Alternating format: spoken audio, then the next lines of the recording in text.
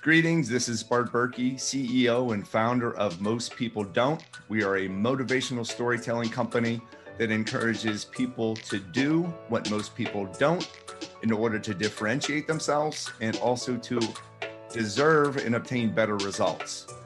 Welcome to the podcast. The podcast is called Most People Don't, But You Do. It's filled with stories and conversations about the benefits received and the fulfillment enjoyed by doing. So excited to be able to talk to a very good friend of mine, Linda Beltran. Linda and I have known each other for several years, going back to the hospitality world, and I'll share a little bit about when we first met.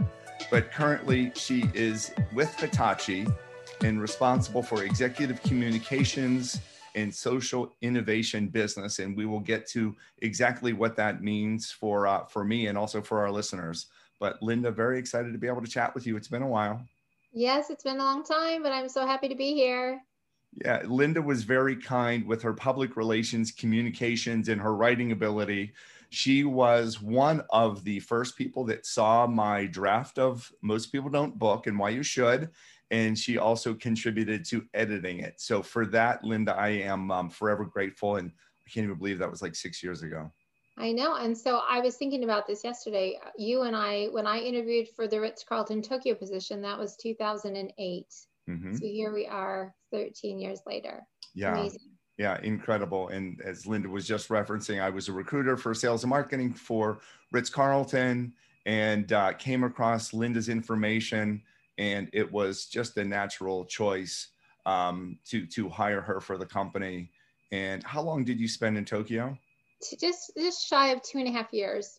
Very Okay. life-changing for me. I mean, for anyone who's ever lived or visited Japan, or visited Japan, it was the best life decision I made next to graduate from college. It just, every day there is well, oddly enough, now I work for Hitachi, a Japanese-based company, but even before that, there was some semblance or remnant of what I did there and the culture that stays with me on a daily basis. So I'm so grateful for that. Yeah.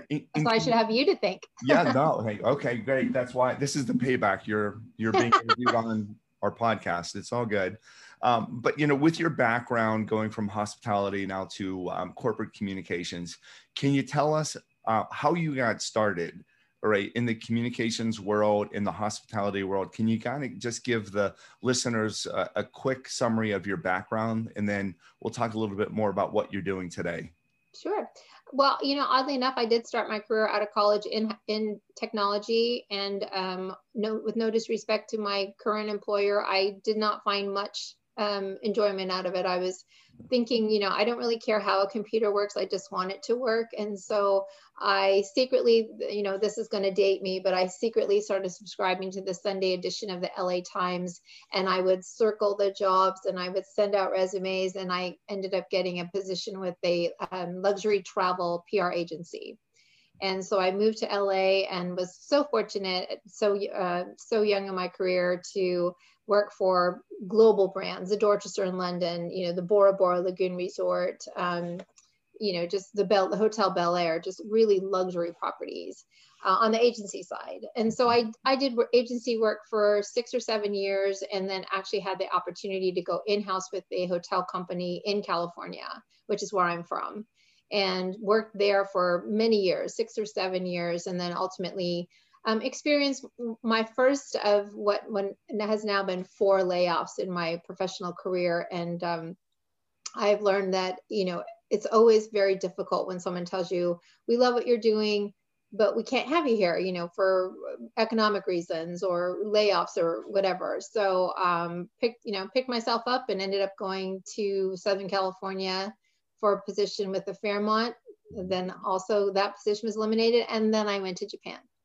So I've been able to, take my lemons and make my lemonade. And, when I was looking for my Ritz-Carlton job, or what would become my Ritz-Carlton job, I was told on a number of occasions I didn't have true luxury experience. I didn't have international experience. So that opportunity to, obviously go and work in not even 4-star, 5-star, it's a super luxury, the Ritz-Carlton Tokyo, and then work there, just I was able to get that experience, which propelled me to then come back to the DMV and work at the Mandarin and just have the opportunity to work for these global brands, which then brought me to Florida, and I worked with Disney on Ice, and that position was eliminated when the circus shuttered, and because the same company owned the Ringling Brothers and Barnum and Bailey Circus.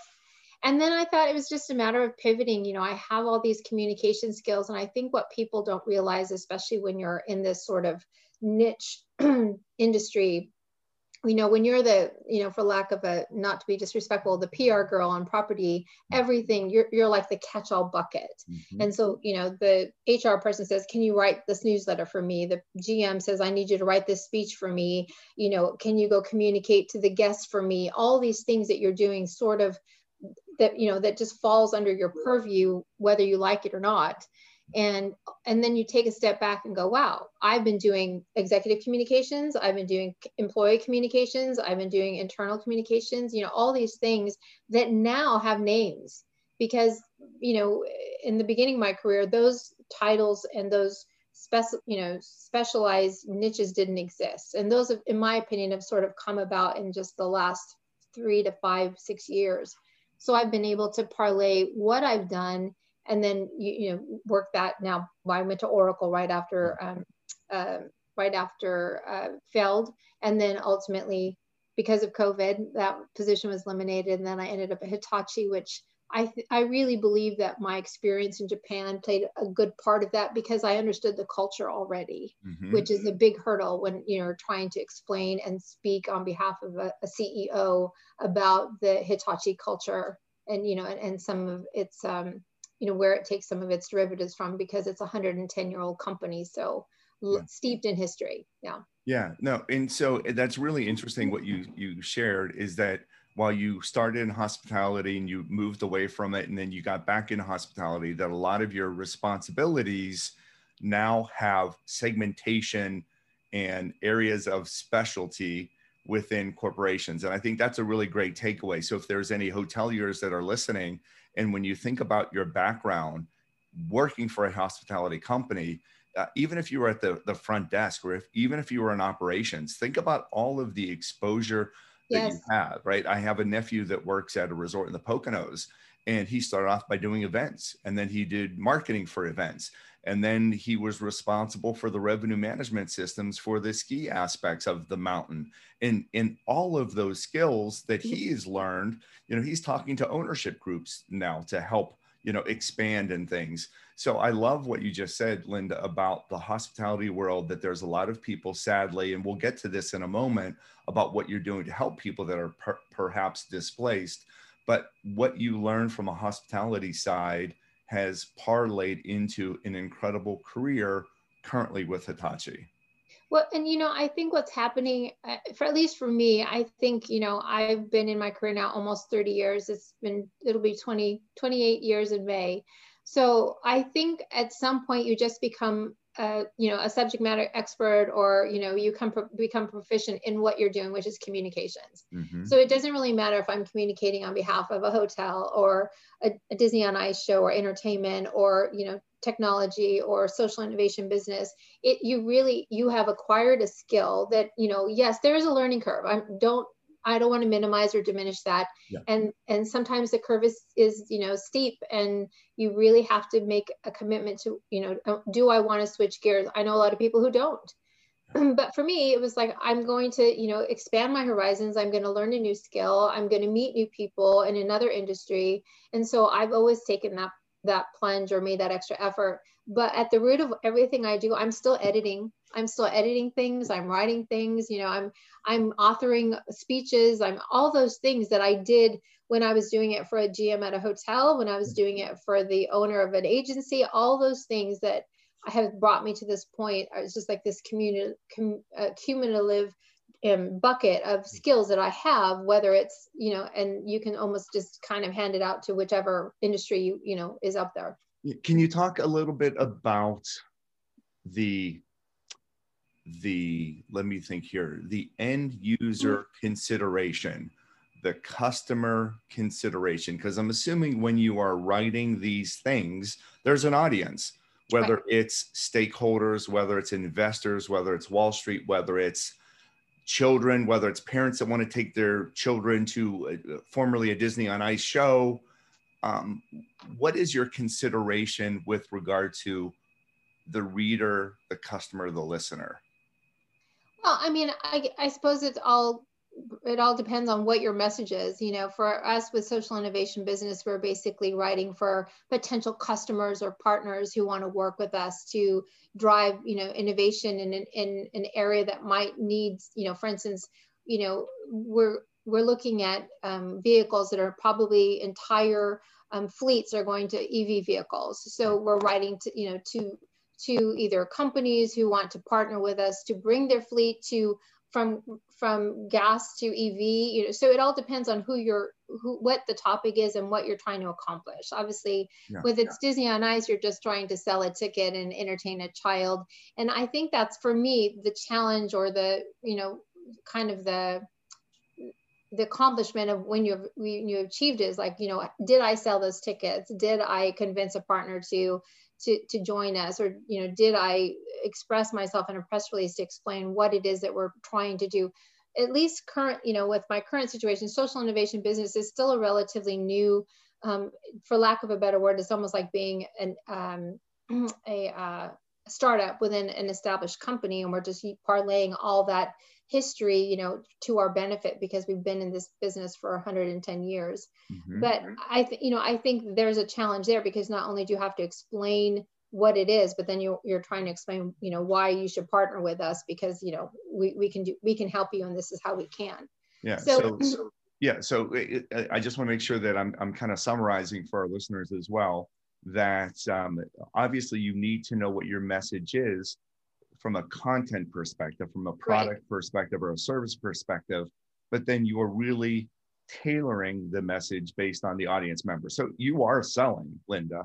Oh, yeah. Beltran, right? Even though, you know, you're PR communication, executive communications, you are really selling, but your sales tool happens to be written word, whether it's for you or for someone else to share. Right. And, you know, I just had this conversation with a friend of mine who's also a PR professional. And we were talking about, you know, when we were pitching media, when, you know, back in the day when PR was truly just earned media, you were selling stories to magazines and TV shows and, you know, to the media. Mm-hmm. When you were pitching them, you were trying to sell your client, your company, your hotel to that, you know, that media outlet. So yeah, it is a sales pitch. And you know, it's, can I get you to cover me? Yes, I can. Okay, then I've made that sale, mm-hmm. right? It's not as you can't monetize it as easily as I've just sold you 100 room nights at 300, you know, at this much per night, and now I've got a contract. But yeah, you know, when you're making that pitch, you are selling that client, like I said, that hotel or that executive to be a speaker, or your company to be a partner. So yeah, it is a sales pitch. Yeah, and I never really thought about it that way. And Linda, as you had referenced, letting people know what social innovation business is, and I wanted to save this question for our listeners on the podcast, but can you explain to me, what does that mean?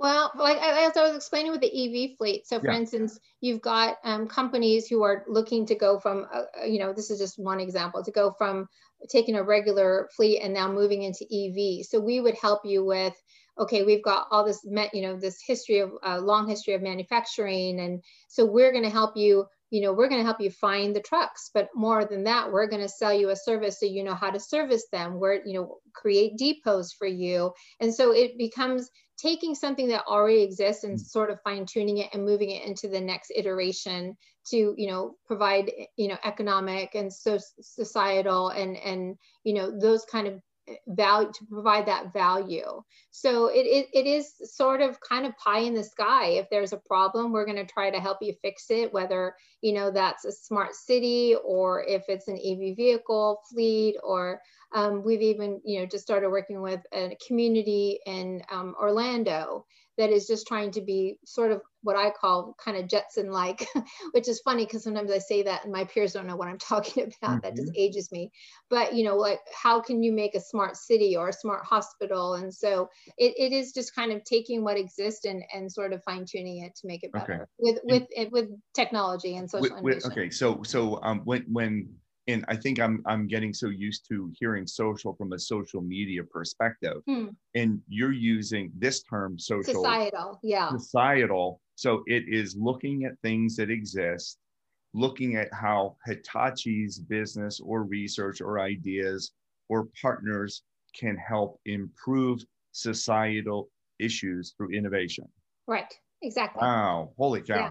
That's a so massive, it's sort of, job, it's very idealistic, like I said, if there's a problem and we can help solve it. So it's like, it's very fulfilling to see some of the, and we're calling it, social innovation business 2.0. So we're sort of new in the iteration, but when you think about the possibilities are endless. Yeah.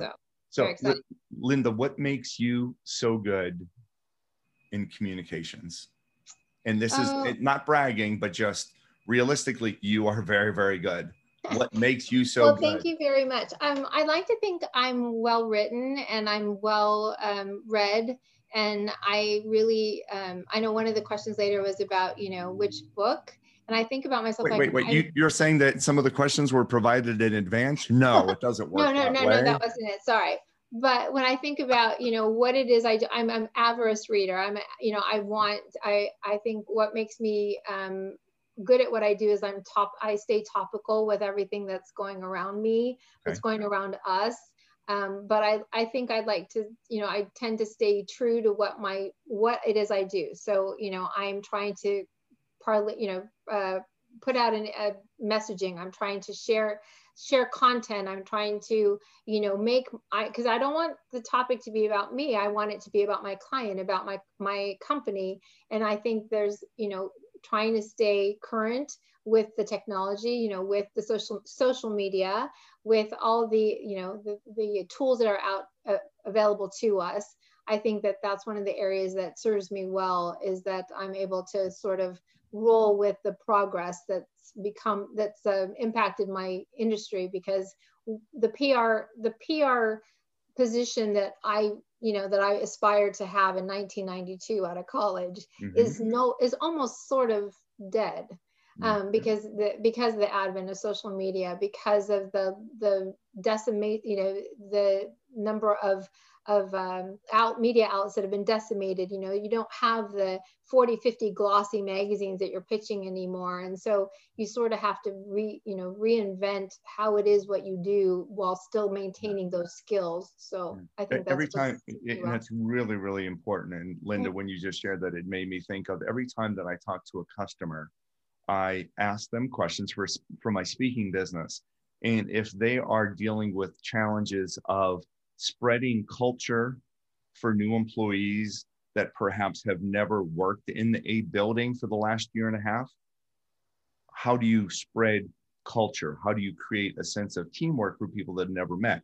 And that's just one example. And what I then try to do is I gather that content, and then I'm going to come up with a presentational topic on that about building connectivity, right? It's this integrated accountability and connectivity that I'm going to provide. So it's somewhat similar, right? We're all selling and we need to be knowledgeable on our craft. But what you also said is that it's not about you, it's about others. And that really is becoming a very common theme with the people that I'm asking and I'm selecting to be part of my podcast, that it is very difficult for them to speak about themselves.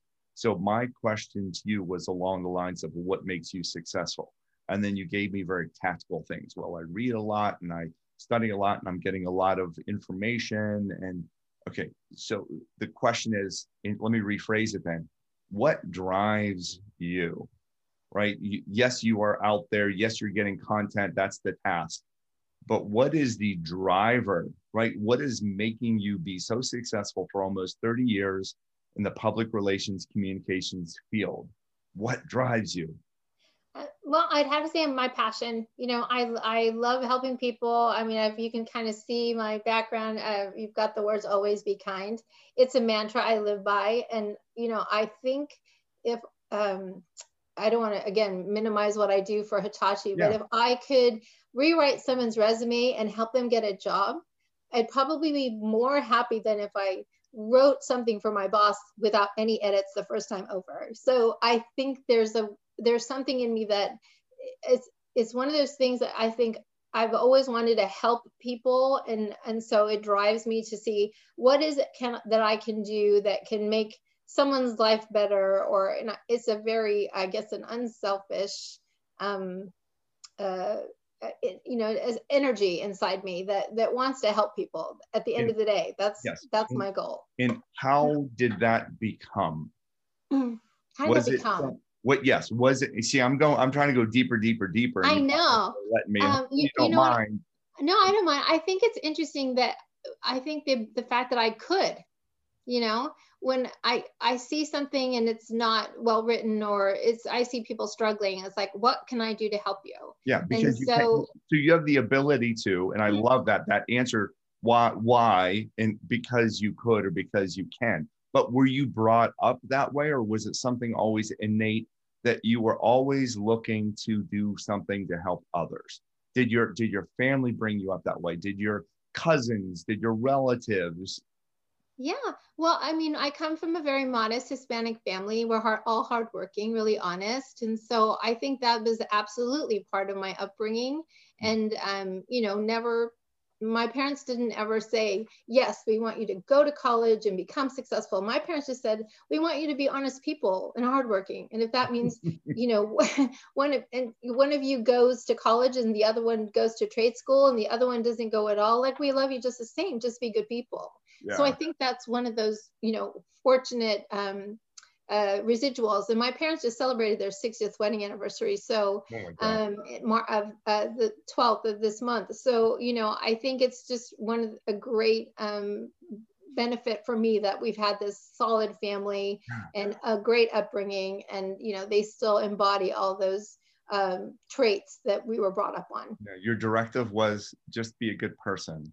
Yeah, just, be hardworking and be a good person. I mean, I remember when I told them, and I'm going to be very honest, like, I never told anybody that I was flying to Tokyo for a week to interview, because my thought was, if I didn't get this job, why even trouble them? What I did instead is I told them I was going to New York, that I was going to New York and meeting people, with Ritz-Carlton in New York, and we'll see how it goes.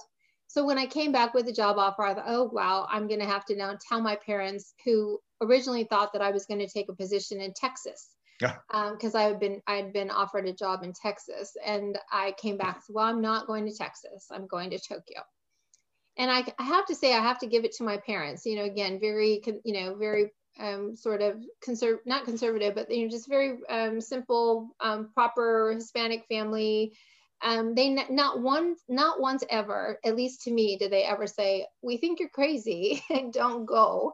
They might have had that conversation among, between themselves about, oh my God, this young daughter of ours, what is she doing? But they never poo-pooed what I was doing, because I don't think they wanted to minimize how excited I was. And I remember my mom said, like, this is the best, right? This Ritz-Carlton is the best. And I, at the time, yes, I said this was the best.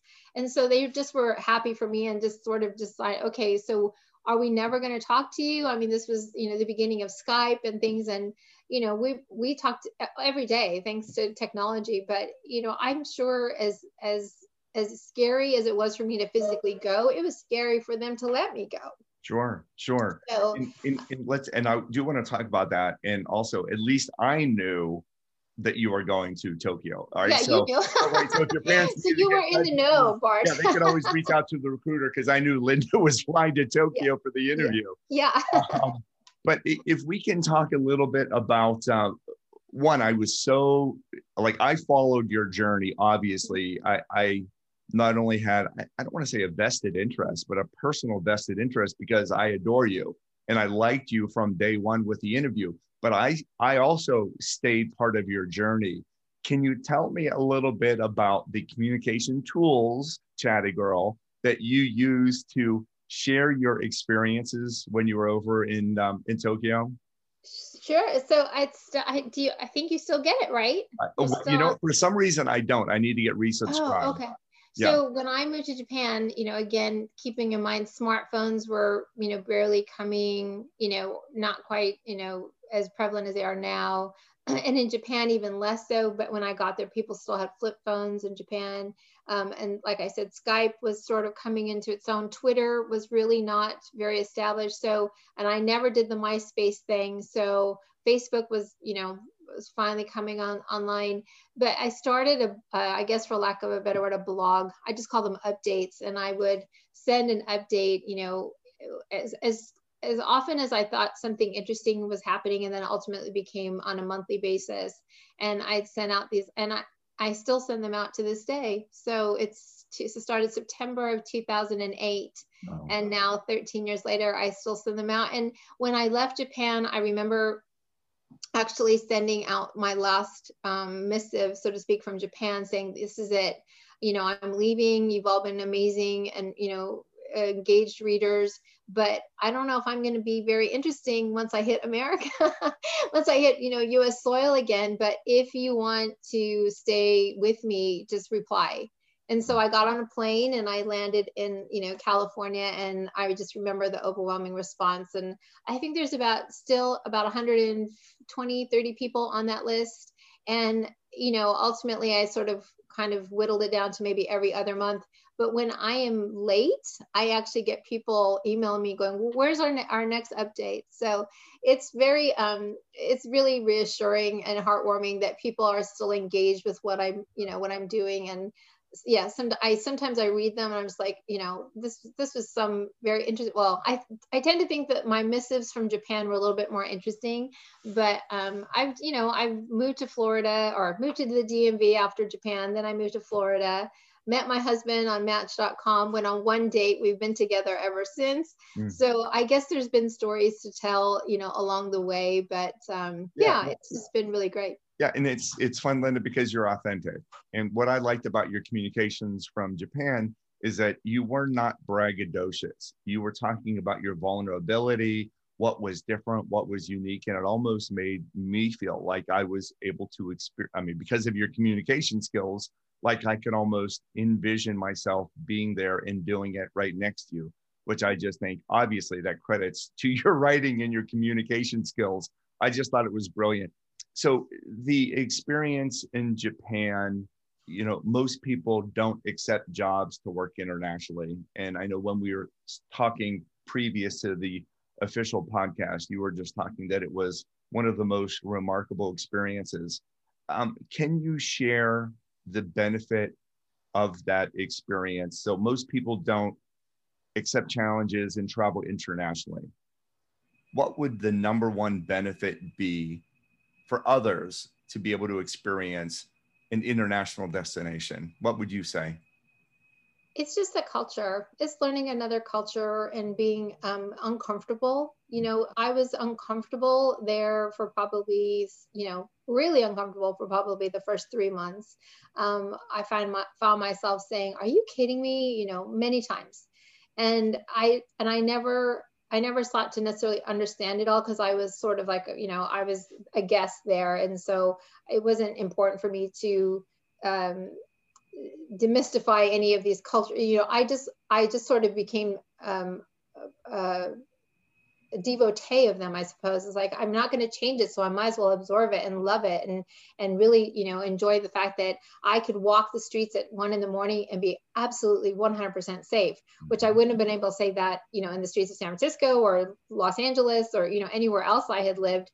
And, the people were going to always be kind. They were going to be, very they weren't going to be unruly on a train. It was the cleanest train you'd ever been on, and it probably was even amplified by the fact that I worked in hospitality. So now you take this lovely culture and then ramp it up, because now you've got these lovely people working within this lovely culture, and they're hospitable, and they want to help you serve. So I was in an especially enviable situation, because if I was at all in a bind, I had access really to a 24-hour concierge. Right. So when I was out traversing Tokyo and I would find myself stuck, I would just call the concierge desk and say, you know, Simasen, I'm stuck. Tell this person I'm looking for aloe vera or something, you know, oddball. Oh, you know, okay. And then they would tell their, and I mean, that's not your typical situation if you're just going to go and work or just visit, you know, Japan. So I benefited from all that. And just, you know, being a part of Ritz-Carlton and then being able to say, I work at the Ritz-Carlton, there was a high esteem for luxury brands there. The Japanese really regard the Ritz-Carlton culture so highly. So, you know, there was that added benefit. But I mean, I think the things that I brought back with me were, you know, just the kindness, the culture, the presentation skills, the things that they do, you know, that it's not necessarily what the gift is, it's how it's presented. You know, for the longest time, I never even wore my shoes in my house anymore. You know, that was just something you never did. And you just became, you know, it just became ingrained in you. And when I came back, and I ended up in the DMV. So, you know, living in DC was different. I hadn't done that either.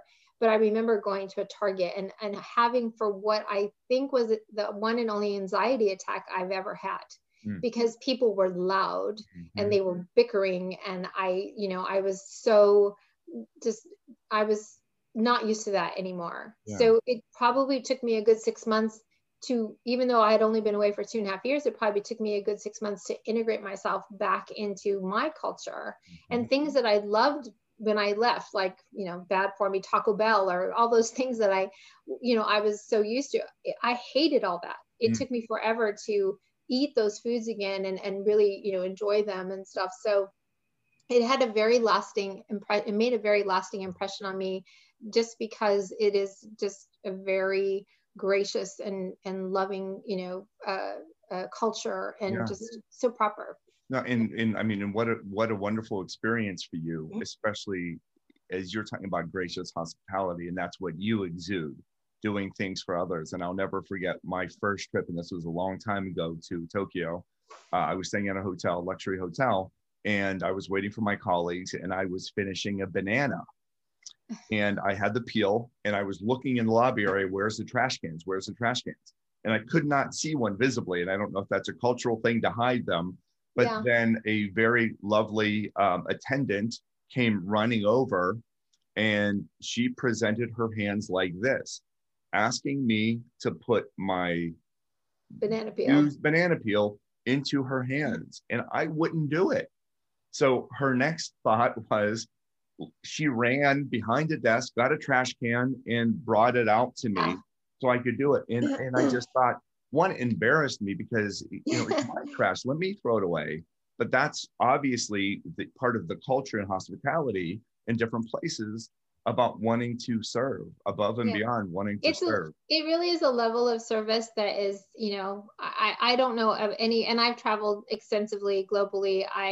There is a level of service in Japan that is unmatched. It is just this. It's really impressive. And if nothing else, like, my husband's never been, and we had plans, you know, like everybody else did last year, that just got, you know, decimated. But you know, I told them the things that you will be most amazed is the level of service and the quality of food, and, you know, just the cleanliness of everything. You know, it was, I remember coming back and then having to go to New York for business, and just being on the metro, and just, I was such a snob, like, this metro. Yeah, different, you know, right? Different. So different, so dirty, so noisy, people talking. Yeah, it was again, an eye opener. All right. Well, Linda, I really appreciate this input so far. And last question I want to ask of you, you had shared that some of the positions that you have worked in your career were eliminated. So I think you had referenced 4 different times. Yeah.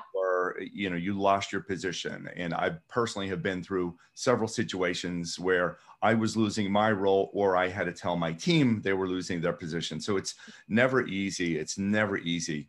In light of what's been happening with the pandemic and your resources, one, I want to talk about, what advice would you have for individuals that either have been displaced, lost their job, lost hours, reduced hours? What advice would you share with them? Okay, so just to be very specific, I've lost 4 jobs in the last 14 years. So the first 14 years of my career was, you know, pretty great. But not to say that the last 14 have not, because with, like I said before, with every single layoff, I've been presented with either a new opportunity, the ability to move to another country, the ability to make, a little bit better income. So I truly believe that, I know it's cliche that everything happens for a reason, but when it happens, it's hurtful. It's really hard, for someone to tell you, for you to make sense of the fact that your skills are not needed there, whether like in every single case, whether it was an economically driven decision, I saw the business reasons. I understood that. I'm savvy enough to understand why there need to, there's a duplication of efforts or skills. So, excuse me, I appreciated that, but it still doesn't make it any easier. And again, it hurts, right? And then having lost another job, in the middle of the pandemic last year in June, excuse me. So I think what I would just tell anybody is, try not to internalize it very much. It's really not it's really not about you. It's about either somebody planned poorly, somebody, or, somebody just, a company can't afford to keep you on because of, a pandemic has just ravaged their business, like with the entertainment or hospitality industries. It's really not about your skills. And so you really need to be confident in your abilities to pick yourself up and to go look for a job. And I'm one of those people that when I'm looking for a job, it's my job. I'm not a casual looker. I devote 6 or 7 hours a day to looking for jobs, and I'm intent, I'm very driven and specific about it. And if you are sort of, for lack of a better word, half-assing it, you will get back what you're giving in. So if you're going to be on the job search, be passionate and intent about it. Use your networks. Use them. And I'm one of the big, proponents of the time to network isn't when you need something. The time to network is every single day, because you can meet someone in the grocery store. And I'm not just saying stay on your computer, and chat with people on LinkedIn. I'm saying get out in your community, because you don't know if the person standing in front of you at the grocery store might be a hiring manager. I mean, you just never know. Mm-hmm. And so, I give an example.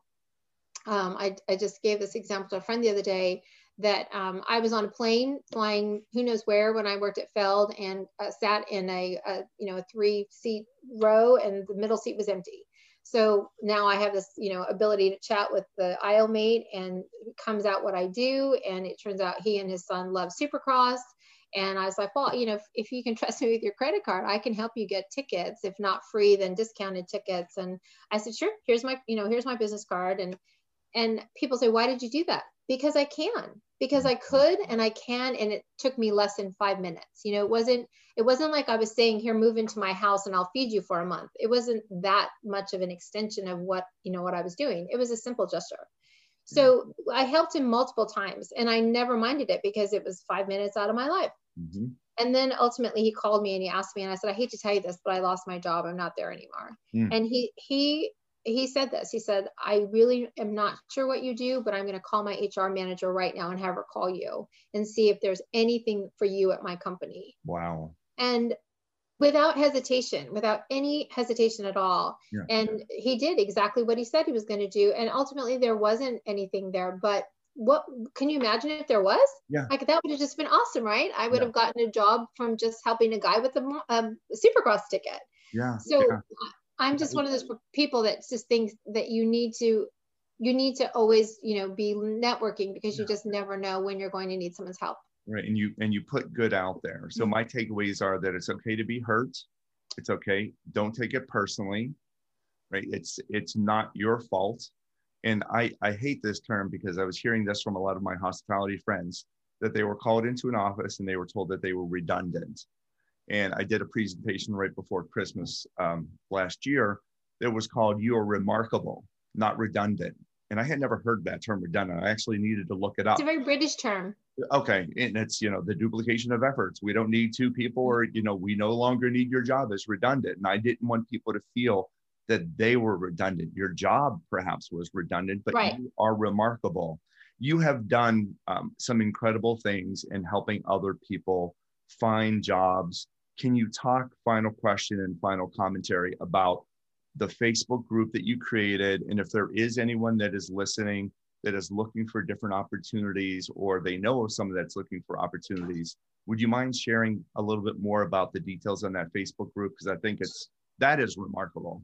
Sure. So on March 22nd, actually, I just celebrated the year of that Facebook group launching. It's a Facebook group called Friends Helping Friends Find Work. And it actually came 2 days, the launch of that page came 2 days after 1,900 of my former colleagues at Feld Entertainment were let go. And let go in a very just kind of cutthroat, very hard way. Scripted dehumanizing, perhaps? Well, yes, it's just rather sudden. So for instance, if you had, 25 years of service, you got the exact same compensation that someone who was there for 2 months. Wow. So it was abrupt. It was, it was devastating for so many of these people that I had worked with. And I knew what they were going through, because this exact same thing had happened to me when the circus was shuttered. And so I felt the need to try to help them, because I had been in their exact shoes. Mm-hmm. And I remember, just people saying, well, gosh, I don't have a resume. I don't have a computer. How do I file for unemployment? And all these questions kept populating from different people on my Facebook feed. And I thought there needs to be a central depository for all this information, so that we're not having to repeat over and over again, because you want to try to help as many people as possible. So I was in the shower and I thought, what can I do? How can I create a space? And I think the fact that I'm a journalist or a communications person, I kind of fancy the alliteration. And I was like, friends, what is it? It's friends helping friends find work. Like, that's really what we're doing. Mm-hmm. And I've always done that. I always thought, maybe I missed my calling and I should have been a recruiter, because I've made so many connections, just like, hey, I heard so-and-so was looking for a job. You need to call my friend over at so-and-so, like putting people together is really has been something that I've done, for many, many years. So this was just another opportunity to do that in a more formal, kind of established way. And the page, initially was a little bit slow to start, and I think I thought, like most people, that 6 months, into 2020, everything would sort of rebound and we'd be back to normal. And I'm actually receiving more requests to be a part of the page in 2021 than I did in the last part of 2020. So the reality is that people still are not, employed again. And they still need the support. And I, not to take away from a lot of other people on Facebook on LinkedIn that are doing similar sort of efforts, in that regard. But, it really does take a village. And I think most people, when you do a job search, at least it used to be a very singular sort of quiet thing. You were secretly looking for a new job while you were at your old job. And, you didn't really, crowdsource for your career. But, the other piece of advice, if I didn't say it earlier, is if people want to help you, let them. Yes. If ask people for help, if they can help you, the recipient should help you. And if they don't want to help you, then maybe they were not your friend or whatever. But they weren't brought up the same way as you. Yeah, then, they right? were not brought up in the Beltran house, indeed. But, I just think that even now, so, I started the page, I was gainfully employed. I lost my job, continued with the page because I felt, not obligated, but passionate about continuing to source and fuel, the postings. And then continue to do that, now that I'm employed again. But I'm so buoyed and just really proud of the fact that we've got new people that are posting regularly, that new jobs are coming in, and it's everything. It's jobs from physical labor, in Chicago, to VP positions in sports management. And I mean, it's a wide ranging plethora of positions and people who are engaging with each other. And there's no cost. So, you're just kind of, it really is just an altruistic, I want to try to help you find work. And if I post something that you then see and get hired from, then we just celebrate because there's, there isn't a commission. We're just really happy that it worked. So. And it's truly just friends helping friends. Yeah. Right. Friends helping friends find work. So is it a private group? Do they need to be invited? Do they need to send a request? Yeah, they just need to, when I started, obviously I invited a handful of people from my Facebook network, but now if you just go on, find the group and then request, there's a handful of questions. Are you a seeker? Are you a job provider? Answer those questions. And then I, myself or my other admin will let you in. So awesome. And it's promo code most people don't. No, I'm kidding. Use promo code Bart A. Berkey. Yeah. No, so it's a free service. And Linda, I just think it's amazing. I looked at it the other day. I forwarded it to a few friends of mine. And I think that they're going to benefit. And as you said, that it's a little bit of everything. There was one commentary. There was a company that was looking for a stunt work. Right. And there was a woman that replied, I don't know if I'm qualified for it, but it's something that I've always wanted to do. And I believe they're now having dialogue. So it is incredible. It is so gracious that you're doing that. I'm so proud to be able to know you. Keep on doing phenomenal work. You truly epitomize doing what most people don't do. And last question, Linda, if people want to connect with you or find you, what is the best way? Yeah, so LinkedIn is usually the best way. And then, just to also, I make this offer to everybody when I see them, the last question is there anything I can do to help you? I am happy to give people a second read on their resume, edit something. I think it's a skill that I have that I will gladly share with others. I'd love to say that I could turn it around in 24 hours, but the reality is sometimes it's not that quick. But, if I can help you in that regard, if you need a second read on your resume or some suggestions, I'm not the ultimate authority, but I've seen and read over probably 100 resumes in the last year that I've either edited or sort of rejiggered. So I'm happy to do that for people. And the best way to reach me is actually linda@chattygirlpr.com. Okay, linda@chattygirlpr.com. And you realize that you just shared this with 7.1 million listeners. Oh, that's awesome. So get ready for at least 3 million resumes coming your way. Soon we'll have 7.1 million listeners. No, well, Linda, again, thank you so much. You have been, again, a wonderful friend, a great supporter of Most People Don't, of my speaking career, and just that you continue to do so much to help others. Very grateful, right? The world needs more people like you. And you are kind, and I'm so happy to be a part of this, and only continued success to you, Bart. Thank you. Awesome. Thank you so much, Linda.